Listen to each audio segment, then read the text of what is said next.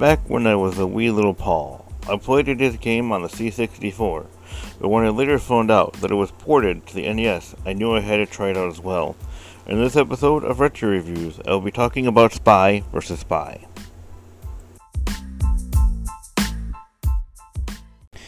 The game was created by Michael Riedel in 1984, which was originally created for the Commodore 64, which is where I first played the game, which is based on the old Mad Magazine comics of two spies, one black and one white, trying to kill each other with elaborate traps and weapons.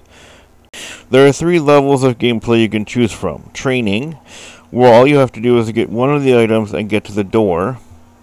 Versus Com, where you play against the computer, and with this one you can set the difficulty of the computer player.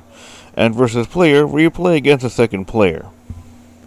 The game's legacy kept on going over the years with 2 more sequels that came out. One set on a deserted island, and the third set in the Arctic, and finally a mobile version that came out in 2012. However, sadly, the mobile version is no longer around. Overall, Spy vs. Spy is one of my favorite games of all time. I like the simplistic gameplay and the strategy that is not too involved that gets confusing like some new games that have come out. Have you ever played this game on any system, or even remember reading the comics in Mad Magazine? If so, let me know down in the comments. I'm Paul saying peace out and stay frosty.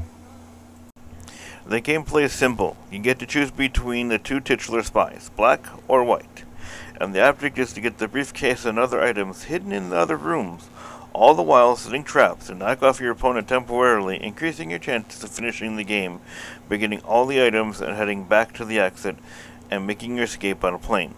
You get a variety of traps you can choose to set depending on where you are and where you want to set them, such as my personal favorite, the electric water, which is set on the door so when your opponent opens the door, it dumps on them, thus electrocuting them.